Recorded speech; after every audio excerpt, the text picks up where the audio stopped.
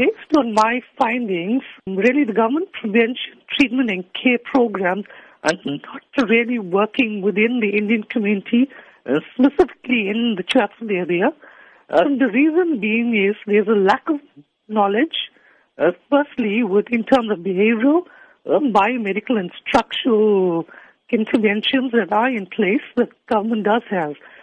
Unfortunately, we have these really, really great campaigns out there, but those campaigns are not filtering down into grassroots level. And that's what we have been hearing for several years now. Yes. What is the real reason behind this?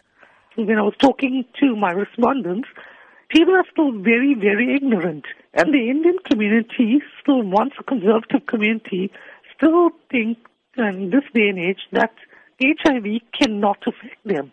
Based on my master's and also now my PhD, and I also currently work at the HSRC. And the finding when we do several studies, we can see with our figures that HIV amongst the Indian community is increasing.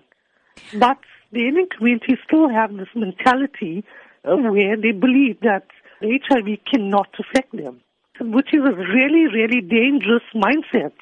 As part of your PhD, you in fact interviewed HIV-positive patients and their families within the Indian origin community in Chatsworth.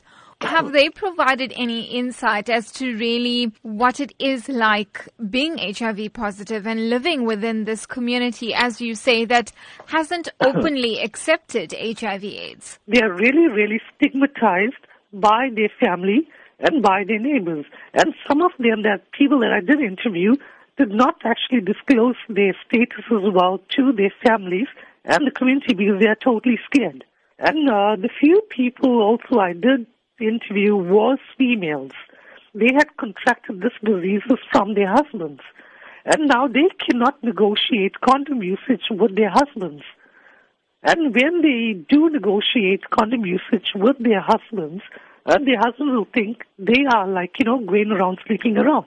So in terms of negotiating of condom usage and stuff within marital status, it's like unheard of for the community. In terms of your research then, how will you be taking it forward? Going to stakeholders within the Chatsworth communities, meaning targeting religious leaders, civil society, NGOs, as well as local government that work within Chatsworth, and try to talk to them and provide them with information from my research, and from there try to strategize what's the best way where we can now start implementing ways to benefit the Chatsworth community, especially HIV-positive people within Chatsworth.